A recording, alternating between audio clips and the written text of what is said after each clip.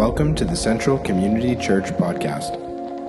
We exist to be authentic followers of Jesus, leading others to follow him by loving God, loving people, and serving our world.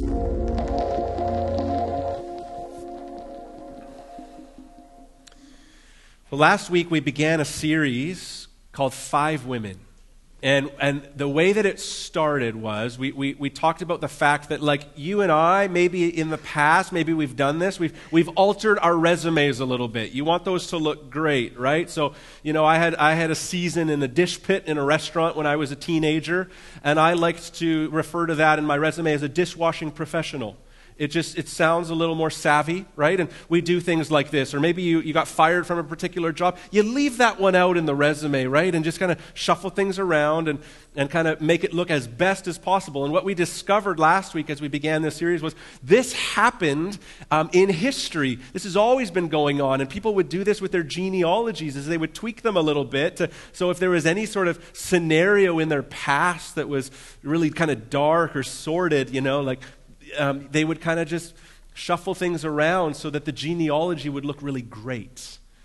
But what we see in Matthew chapter 1 in the genealogy of Jesus is that in this genealogy, Matthew goes the other way. And wherever there was some sort of story you'd rather like push to the side because it doesn't sound as glamorous or glorious, Matthew inserts the names of women in these sections. It's a patrilineal line of fathers and sons, and yet here are these 5 women. And in every instance, that Matthew's trying to get us to think back to the story that existed there, and it's a story of sin. It's a story of being sinned against. It's another story of scandal. And Matthew's showing us, before Jesus even arrives, the need of redemption, the need of hope. And so we're zeroing in on all 5 women listed in the genealogy of Jesus this Advent season, the 4 Sundays of Advent and then Christmas Eve. And we last week looked at a woman named Tamar. And this week we're going to look at a woman named Rahab. So if you have a Bible, you can turn it to Joshua chapter 2. Let me read. It'll be in on the screen as well. I'll start in verse 1 of Joshua chapter 2. It's near the beginning of the Bible. It's the 6th book of the Bible. And in Joshua 2 it says, "And Joshua, the son of Nun, sent 2 men secretly from Shittim as spies." Unfortunate place. They're on their way out of there. And sent them from there, saying, "Go view the land, especially Jericho." And they went and came into the house of a prostitute whose name was Rahab, and lodged there. And it was told to the king of Jericho, "Behold, men of Israel have come here tonight to search out the land." Let me just pause there for a minute and just get you up to speed where we are in the story of God. God has freed his people from bondage to slavery in Egypt and sent them out, across the Red Sea, into the wilderness, and they're going to take over the promised land. They're going to enter it. And so they're in this time of waiting, and they get into the wilderness. God has seen them through, and Moses sends 12 spies. 12 spies to scope out the land of promise, and they go and they do that, and they come back, and 10 of the 12 say, "We need to stop. It's very, very bad." Right? These cities are fortified. Their men are huge. Like, we shouldn't do this. And they had such doubt and disbelief. And then all the people begin to grumble and murmur and say, like, let's not do that. Let's not go there. And they begin to doubt the God who parted the Red Sea and brought them through, who led them by a pillar of cloud by day and a pillar of fire by night, who fed them manna from heaven. And they know all this and have experienced all this. And they get to the point where they are to enter this promised land. They say, we can't do it. They're too big. The cities are too hard to overthrow. So that's all happened. That generation die out in the wilderness, and the next generation now are ready to enter the promised land. Moses has passed away, and now the mantle of leadership has been passed on to Joshua. So Joshua, right here we see it, Joshua chapter 2 now, sends out 2 spies. It's interesting. He had sent out 12. 10 of them came back with negative reports. You know who the 2 positive reports were from? Caleb and Joshua. And now Joshua sends 2 spies to the promised land. Let's have a do-over. And he says, I'm going to send 2. I don't know if it's because there were only 2 that gave faithful reports the last time or what, but in this instance, it's not the 12. No, it's going to be 2. And so he sends 2 spies, particularly to Jericho, and they wind up at the house of a prostitute named Rahab. We'll pick up the story, chapter 2, verse 3. Then the king of Jericho sent Rahab, saying, "Bring out the men who have come to you, who entered your house, for they have come to search out all the land." But the woman, this is Rahab, had taken the 2 men and hidden them. And she said, "True, the men came to me, but I did not know where they were from. And when the gate was about to be closed at dark, the men went out. I do not know where the men went. Pursue them quickly, for you will overtake them." But she had brought them up to the roof and hid them with the stalks of flax that she had laid in order on the roof. So the men pursued them on the way to the Jordan as far as the fords, and the gate was shut as soon as the pursuers had gone out. So we are introduced to Rahab, who houses these men,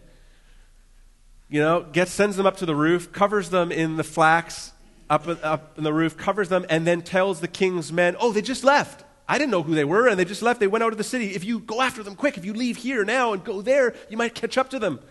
So she says all of that, and really, she's got them hidden out on the roof of her place. Now, the point of this story, as you will see, isn't that Rahab was a good liar. Or, here's the moral of the story: lie when it's appropriate. God bless you. Have a great week. It's not the point of the story, never was. We see where we pick it up, where it talks about Rahab in Hebrews and the book of James. What's said about Rahab is nothing about her lying, but it's about her faith in God. So what this story is saying is, yes, she lied, much like the Hebrew midwives in Exodus, where Pharaoh told her to kill the firstborn Israelite males because the population was getting too big and they were getting too strong, so kill them. And the midwives didn't, because they weren't going to abort these newborn babies. They weren't going to do it. So Pharaoh finally realizes, wait a minute, they're not doing what I told them, brings them back, and they say, the thing about the Israelite women is when they give birth so quickly. They're so strong, and they give birth so quick, we can't get there in time. So they lied. So we see that. We see this in history with women like Corrie ten Boom and Anne Frank, who housed Jews during World War II, and there's this issue of the safety in the midst of wickedness, housing people who would otherwise lose their lives.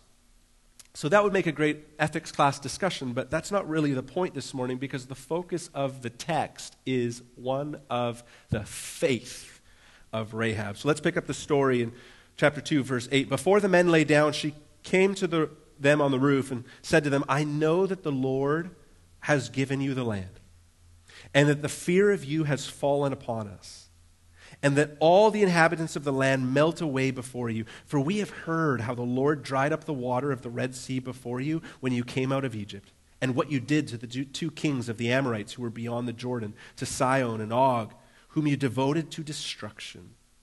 And as soon as we heard it, our hearts melted, and there was no spirit left in any man because of you. For the Lord your God," here's her declaration of faith, "for the Lord your God, he is God, in the heavens above and on the earth beneath."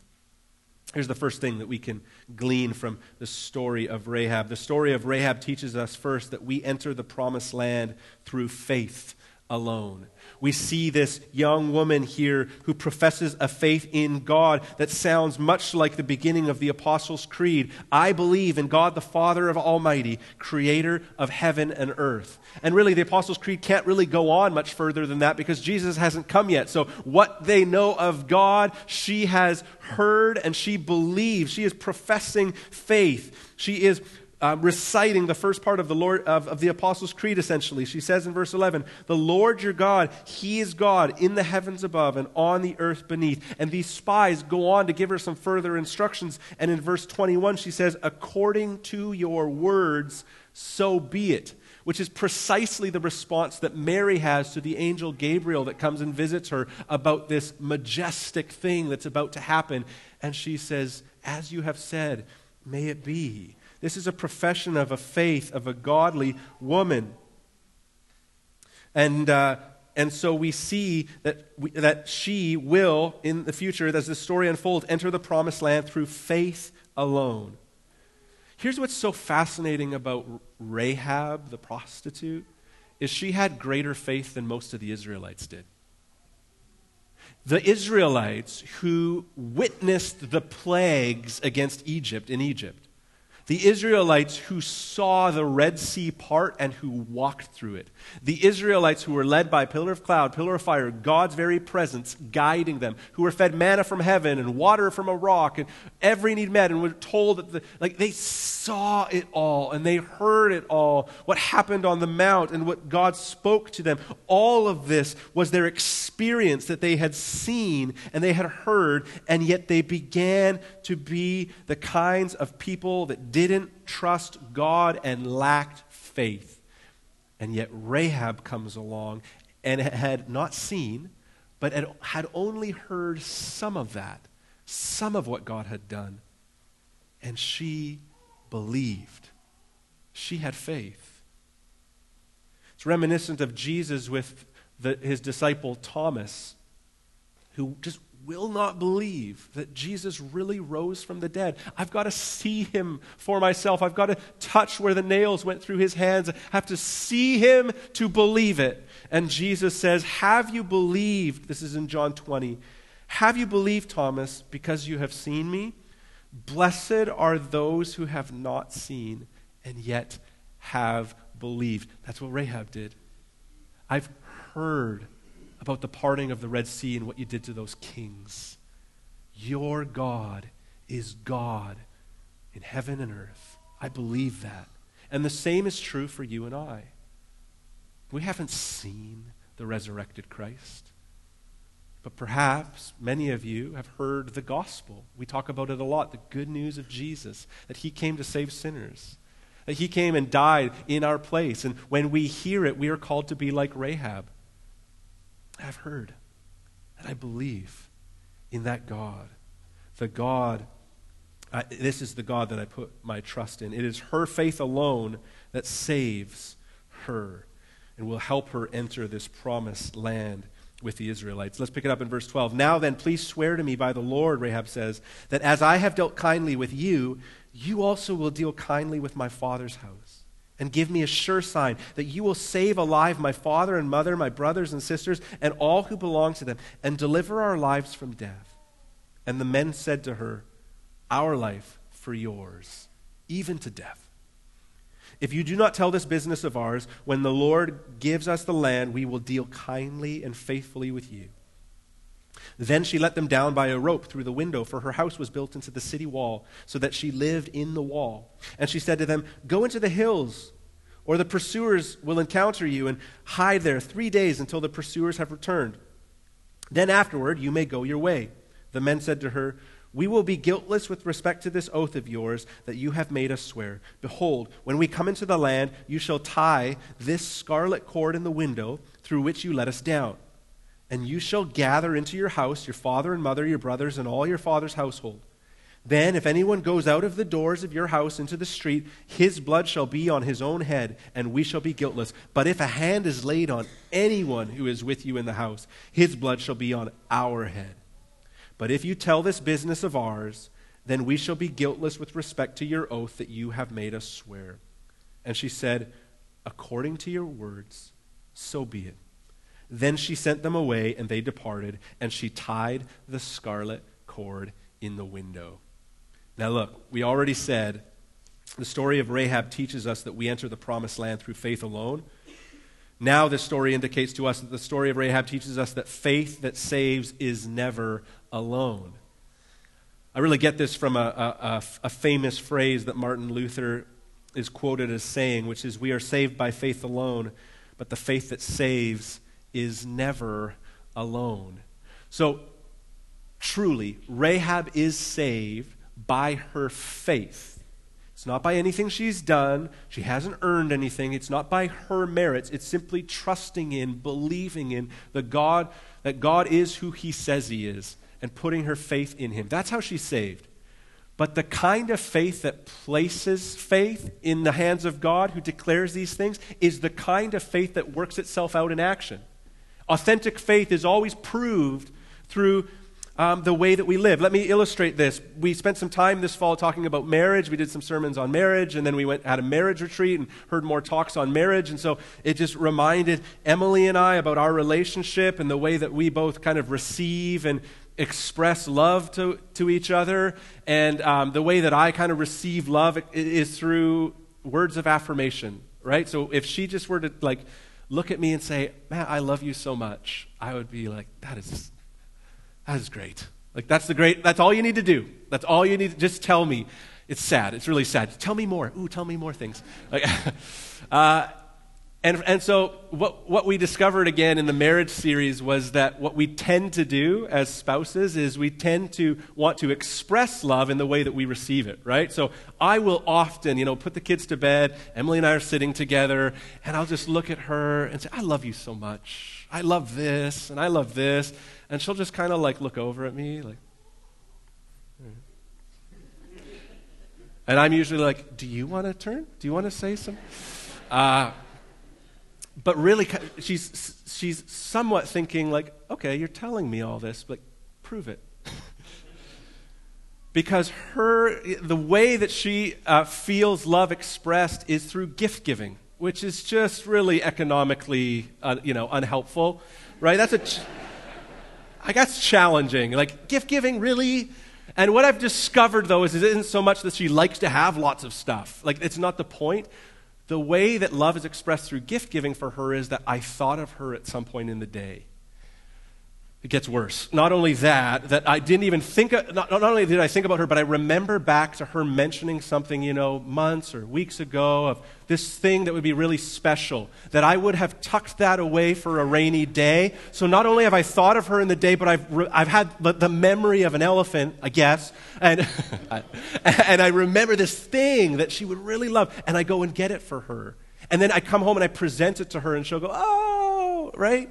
Because it's so special, because I've just expressed love in the way that she receives it. Well, that's something of the way that faith in the Christian life works. Yeah. We can profess it. We can profess it all we want. And in a sense, that it's the faith professed that saves us, yes.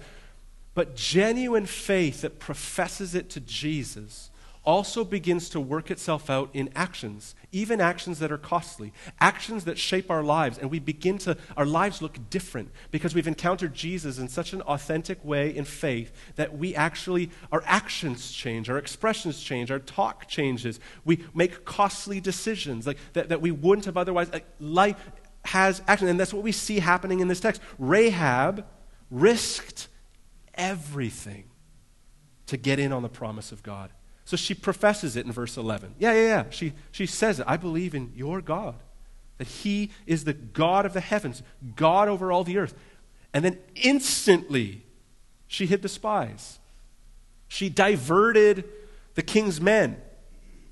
She helped them escape. She tied the scarlet cord. She did all these things. Her faith that she professed was instantly worked out in a change of lifestyle, in costly things. See, her faith produced works, good works. James chapter 2 says this about Rahab. "Was not also Rahab the prostitute justified by works when she received the messengers and sent them out by another way?" Now, the word justified here doesn't mean that the stuff she did saved her. It means that what she did proved genuine faith and salvation.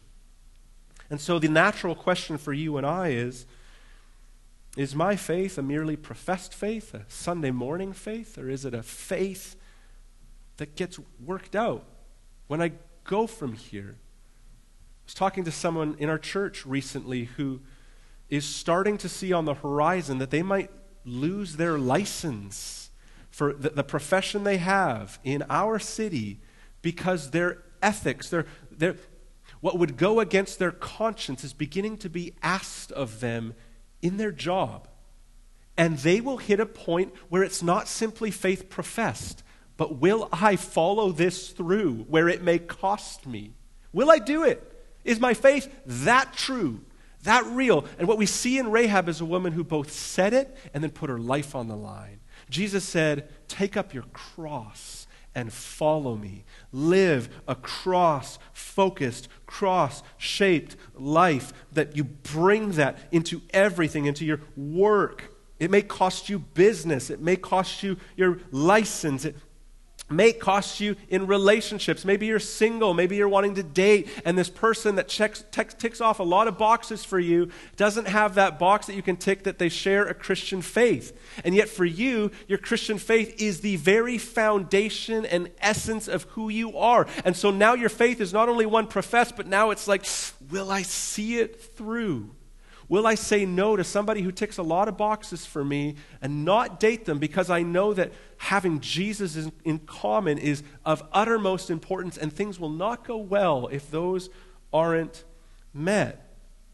Right? We begin to live generous lives. We begin to lay our lives down. We begin to care for others in costly ways. See, faith in Jesus professed, authentic faith always begins to work itself out in a change of actions. And will you let your faith cost? Rahab has shown us again the kind of genuine faith that saves is the kind of faith that's never alone in profession, but leads to a changed lifestyle as well. Now, I'm talking about risk. I'm talking about cost, but I want to hear you something. I want to remind you of something here on the other side, which is this: that when you live that costly Christian life that may cost you friends, that may cost you work, that may cost you business, that may cost you all kinds of things here, when your faith is in the hands of the sovereign, everlasting Father, you are in the safest possible place. Right? So sure, your faith might cost you, but listen, God has got you, and He will see you through. And to live for Him, costly as it may be, is worth it, and He will see you through. Thirdly, the story of Rahab teaches us that Jesus takes outsiders and brings them in. This is really why all of these women are listed in this patrilineal father and son listing in Matthew 1. This is the great theme of this series, that Jesus takes outsiders and brings them in. No one's more of an outsider than Rahab. We already see she's a liar. We've been told she's a prostitute. She's a Gentile. She was an outsider of people of faith. Not only that, in her own context, she would have been the bottom of the barrel. Look, prostitution, like it's never a chosen. You just don't choose that line of work. She was likely sold to pay a debt that she couldn't have paid otherwise, or her family couldn't pay otherwise. She's trapped in this scenario. And so something really profound happens here for Rahab the outsider, Rahab the forgotten one, Rahab the nobody, is that these men come along and approach her and stay in her house, and they've got to be like no other men she's come across in her life. Why would men enter her house? And yet here, in verse 14, when these Israelite men who love God show up, she says, please, spare me and my family. And you know how they respond in verse 14? Our life for yours, even to death. For the first time likely in her life, she has come across men who treat her like a sister, not an object. Listen, we'll die for you.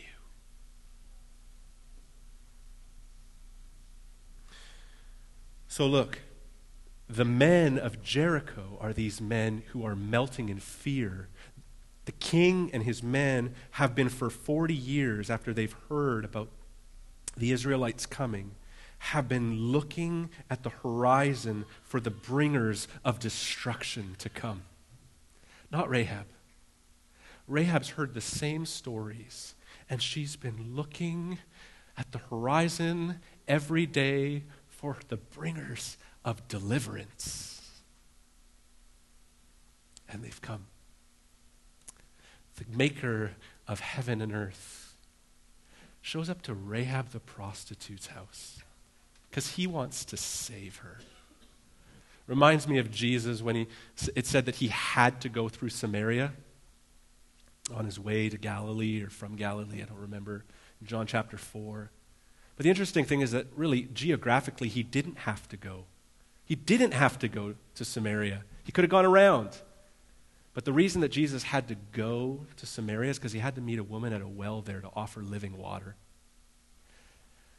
Joshua is a man who had a lot of faith, and he believed that God was going to give them the promised land. Yet he sent 2 spies, and we've got to believe that part of the reason they were sent, maybe they didn't even know why, but God knew, is these men were sent because they were going to meet a woman who was a prostitute, who was forgotten and who was the bottom of the barrel in Jericho, and God was going to save her that day. Jesus takes outsiders and brings them in. So if we were to pan out a little bit here and look at the big redemptive story of God, even beyond the story of Rahab, Rahab and her family are a foretaste of the church to come. This includes you and me. Rahab and her family are a foretaste of the promises of God about tribes and tongues and nations coming to God. And here's the thing about Rahab. She is the first Gentile convert recorded in the Bible. She's the first. It talks about a multitude of people going with the Israelites out of Egypt, but it's very vague. There's people there. But when the Bible zooms in at a Gentile coming to faith, Rahab's the first Gentile convert recorded in the Bible. I just want to say it again. Jesus takes outsiders and brings them in. She's the most unlikely person. She's a nobody. She's a forgotten person. She's trampled on by man. And God goes and pursues her. And then he doesn't only bring her into the family of God as some second-class citizen, or you can come along with us, but you're not really a part of us. She ends up marrying a man named Salmon, and they have a son named Boaz, and we'll hear the story of Boaz and Ruth next week. This is the thing about Rahab. She is so brought into the family of God that she becomes the great-great-grandmother of a guy by the name of King David. And you know who's going to come from the line of King David? Jesus is going to come from the line of King David. Just messing up my history. And in other words, Rahab is a mother of Jesus. Jesus takes outsiders and brings them so in. Do you feel beyond God's rescue? Feel like you've done too much wrong? Feel like you cannot be accepted by God? Rahab assures us that you can. People in your lives you've written off, that they can't be saved. Rahab reminds us that they can.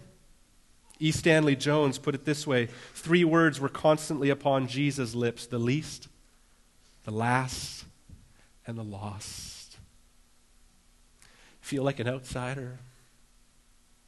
You know what Jesus loved to talk about? You know who Jesus loved to minister to? You know who Jesus liked to party with? The least, the last, the lost. He loves you. He loves you. Not only that, in another way, Jesus brings the outsider in. In Joshua 2, in Joshua 6, in Hebrews 11, in James chapter 2, every single time it talks about Rahab, it says, Rahab the prostitute. It's kind of like that's not fair. Like, we don't talk about Bill the glutton. It's like, hey, is Bill the glutton coming over? Right? We don't talk, is Barb the gossip coming? Maybe we do refer to Barb as Barb the gossip. I don't know. But Brian the coveter, it seems so rude or mean or hurtful. Does this tagline of the prostitute, does it need to really, do you have to bring that up in the hall of faith in Hebrews 11? Come on. It's not meant to be an insult to her, though. It's meant so that people like you and me, sinners, like you and me, can see the display of the redeeming work and glory of God. Rahab the prostitute became a mother of Jesus. The outsider was brought in. The lost was saved. And he can do it for you. The gospel is good news to gossips and gluttons and murderers and greedy people and prostitutes. It was good news for Rahab, and it's good news for us. Joshua 2:24, they departed, this is the spies, and went into the hills. They did precisely what Rahab instructed them to do, and they remained there 3 days until the pursuers returned. And the pursuers searched all along the way and found nothing. Then the 2 men returned. They came down from the hills and passed over and came to Joshua, the son of Nun, and they told him all that had happened to them. And they said to Joshua, "Truly, the Lord has given all the land into our hands, and also all the inhabitants of the land melt away because of us." I'm going to jump to chapter 26, Joshua chapter 6, and we'll pick it up in verse 17, and we'll see what transpires. "And the city," that's Jericho, "and all that is within it shall be devoted to the Lord for destruction. Only Rahab the prostitute and all who are with her in her house shall live, because she hid the messengers whom he sent." Verse 25, "But Rahab the prostitute, after they brought destruction to the city, Rahab the prostitute and her father's household and all who belonged to her, Joshua saved alive. And she has lived in Israel to this day, because she hid the messengers whom Joshua sent to spy out Jericho." So the story of the story of Rahab also teaches us that outside of faith in Jesus, we stand in the path of God's judgment. So we talk about the good news, we talk about gospel a lot, but every once in a while we need to reflect, what's the bad news? If this is good news, what's the bad news?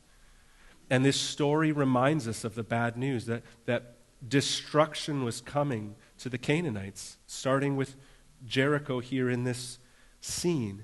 And destruction would come to all but Rahab and her household. Because outside of faith in Jesus, we too stand in the path of God's judgment. So let me just paint the picture for a couple of minutes here of what went down. It starts way back in Genesis 15, where the Lord said to Abram, "Know for certain that your offspring will be sojourners in a land that's not theirs and will be servants there. They will be afflicted for 400 years. Verse 16, "And they shall come back here in the 4th generation, for the iniquity of the Amorites is not yet complete." You need to hear that line. The reason God is saying to Abraham that this people Israelites are actually going to go to Egypt for 400 years and are going to wander in the wilderness for 40 years is ultimately because the time for the iniquity of the Amorites is not yet complete. They will be brought to destruction. They will face judgment, but not yet. And so, because of this scenario, God sends, and he uses it, but God sends his people into slavery for 4 centuries. And he makes them wander in the wilderness for 40 years because the iniquity of the Amorites is not yet complete. But where we pick up the story in Joshua, their iniquity is complete. So when we look at Genesis 15, until it was right to invade, God's people must wait, even if it costs them centuries of hardship. So that's gone on. And now the time has come where Rahab says in verse 10, "We heard what you did to the 2 kings of the Amorites who were beyond the Jordan, to Sihon and Og, whom you devoted to destruction." If you were to read all of Joshua and read about the Israelites going in and taking the promised land, you will hear that phrase, "devoted to destruction," over and over again. There's a Hebrew word for that, harem. And it's really about the Israelites being agents of God's wrath. It was a special revelation specific to them. Can't say that it'll ever happen again, but what's happened in this scenario is that God is using the Israelites to bring judgment upon people that were ready to face judgment in his eyes, and he uses them to do it. He did it with the flood. He did it here into the promised land. He does it when every person passes away. They face the judgment of God, and when Christ returns again, all people will be judged. See, it's coming. And so we see that happening here in the story. We cannot miss it. But this idea of judgment and hell is wildly unpopular in our culture. Wildly unpopular. And it's exceedingly biblical. We see the notion of hell as unfair. And this stems from our underlying beliefs of our culture. There are those in other parts of the world, places like China and Turkey, for example, those who believe in God and even those who don't believe in God but are from other parts of the world, where they will say, if God exists, God certainly would have a right to judge people as he sees fit. You can go across the world to people who believe in God and people who don't believe in God in other cultures and say, well, yeah, sure, if God exists, he has the right to judge people. He has the right to do with them what he will. And so what we need to recognize is that our doubts about hell are oftentimes based on a typically Caucasian, Western, democratic, individualistic mindset that most other people in the world don't share nor have shared through the centuries. And therefore, to insist that the universe be run like a Western democracy is actually a very ethnocentric point of view, right? We want to be very appealing and we want to be very agreeable with other people and what they think, except when it comes to God and his wrath, he had better operate in the ways that we deem appropriate. But who are we to say that? Ultimately, the Bible tells us that outside of faith, we stand in the path of God's judgment. But this isn't just simply some sort of cultural lens and worldview piece. Ultimately, our issue with the judgment of God has more to do with our disgust over God's wrath, over and above any sort of disgust over our sin. Mike McKinley, in talking about God pouring out his wrath in the Old Testament, says, "The Lord explains his wrath by pointing to the persistent idolatry and disobedience of the people." He goes on to say, "Sin is serious, and its consequences are terrible. If we're repulsed by the Lord's anger, it's because we're not sufficiently repulsed by sin." And if you and I were to be truly honest, many of us would say, yeah, I'm disgusted with the wrath of God that I read about in my Bible. Not so disgusted with my sin. It's justified. My sin is small. God's wrath is, right, the focus, and it's wrong. It says in Hebrews 11:31, "By faith Rahab the prostitute did not perish with those who were disobedient because she had given a friendly welcome to the spies," because she had faith that produced action. And really, if we look at this in terms of opportunity that Jericho could have had, like Rahab, everyone else in Jericho and Canaan for that matter could have been rescued as well. The rest of the Canaanites were just as aware of the signs and wonders of God and could have responded the way Rahab had, but they didn't. They froze in fear of the Israelites and shuddered, but they didn't respond the way Rahab did, which was that her fear of the Lord led her to turn to him in faith. And the Bible calls us over and over and over again to do precisely the same thing. Turn to me and live. Put your faith in me and live. It's only through faith in Jesus Christ that we will enter the new land of promise, the land of promise to come for all eternity, a new garden city, a land full of promise that we will spend in eternity with Jesus. The only way there is through the cross of Christ. Lastly, finally, the story of Rahab teaches us that Jesus is the crimson cord that God holds out to us. Let me explain that. The scarlet cord in the window that she was instructed to hang from the window so that the soldiers could identify her place that could be spared, her family's lives that could be spared, their house that could be passed over, was to be identified with a scarlet cord or a crimson cord. And it has been said that there is a scarlet thread that runs throughout the Bible. And it is the binding that holds the pages of Scripture together. Can I tell you about this scarlet cord as we close? That is the binding that's woven through the entire Bible, the scarlet cord. See, there's a tradition in the church going all the way back to Clement of Rome in the 1st century, and even possibly earlier than him, that the scarlet cord represents the blood of Jesus Christ. And when Adam and Eve had sinned before God, they recognized their nakedness, they were ashamed, and they hid. God spilt blood and gave them the skins of animals to cover up.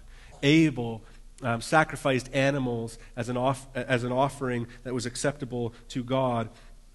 Abraham was instructed to sacrifice his son, but before he could, a ram was provided in the thicket, and the ram's blood was able to be shed instead of his son's. The scarlet cord, woven again in and through, reminiscent of the blood of the lamb on the doorposts during the Exodus, that every home marked with blood was spared that night from death. And then the institution from that point on of the Passover lamb and its blood shed, the sacrificial system and thousands of years of sacrifices performed at the tabernacle and temple. We see this woven through the Scriptures, and we should see this scarlet cord continuing, this thread to be continue to be woven through the scriptures to the point where John the Baptist sees Jesus the Messiah coming. And what does he declare? Look, the Lamb of God who takes away the sins of the world. And Jesus climbs up on a cross and his blood is poured out there. And this scarlet thread works its way through all of the scriptures to the point of the cross and no further. For at the cross, Jesus was able to declare, it is finished. Hebrews 9:22 says, without the shedding of blood, there is no forgiveness. We see the shedding of blood throughout the scriptures to the point of Jesus Christ, where an acceptable sacrifice was made, where no more sacrifices are necessary, for it was the once-for-all sacrifice that satisfies the wrath of God for all who would believe in him. This crimson cord, this thread of redemption that is woven throughout the Old Testament finds its fulfillment in Christ. Jesus is the crimson cord that God holds out to us. So many of you in this room, as we transition to a time of communion, many of you have, in your lives, reached out in faith and grabbed hold of the crimson cord that is Jesus, that God has made a way for you. Many of you have. And this morning, as we take communion, this will be a reminder. Jesus calls us to remember his body broken and blood shed on the cross by taking the communion meal over and over again as the body of Christ. We're to continue to do this. And so may it be reminiscent. May all of those thoughts of giving your life to Jesus, of walking with Jesus, gratitude for the gospel, flood into your hearts as you grab afresh that crimson cord that God holds out to you. For some of you in the room this morning, I know this to be true. You have never reached out in faith and grabbed hold of the crimson cord that God has availed to you, believed in faith in Jesus Christ. But I assure you, he held it out for Rahab and he spared her. He holds it out to you, for he wants you to know him. He wants to cover you, make you clean. So I'm going to invite the band to come on up. We're going to have communion servers come on up as well, and we're going to spend some time in response. We'll sing. Over the course of a song, you can come up for gluten-free bread. And symbolizing this body broken, and take a thimble of juice, a symbol of his blood shed for us, and receive that. While you're up, if you'd like to receive prayer, if you'd like to do that, we'll have people, prayer team members in different parts of the room, up on the balcony, off to the sides here. They'd love to pray with you this morning about anything on your heart. So while you're up, feel free to be ministered to that way. Let me just close in a word of prayer, and then we will respond. Lord Jesus, thank you for this crimson cord held out to us, that we might receive it in faith. Thank you for all that it means. You died a sacrificial death so that we could live. You love us so fully. You pursue us so beautifully. You cover us so completely, Lord. You take the outsider and bring them in. Would you do that in every one of our hearts this morning? We praise you for your grace. Lord, for those of us who confess you as our Savior and our Lord this morning, we come forward over the course of this song and respond with deep gratitude and thanks. For those of us exploring and seeking, Lord, we sit where we are. We pray. We seek you. We reflect. Lord, I pray you'd stir in those hearts as well. Lord, where we are not right with a brother or sister in Christ, if there's unforgiveness, if there is a deep issue that we have not dealt with, Lord, I pray that we would also just be able to sit where we are and pray and reflect on that, leave from here, ask for forgiveness, make a major wrong right, and then come back next month celebrating this meal with the family. Lord, make us faithful. Most of all, we say thank you for coming to save us. We pray it in Jesus' name. Amen.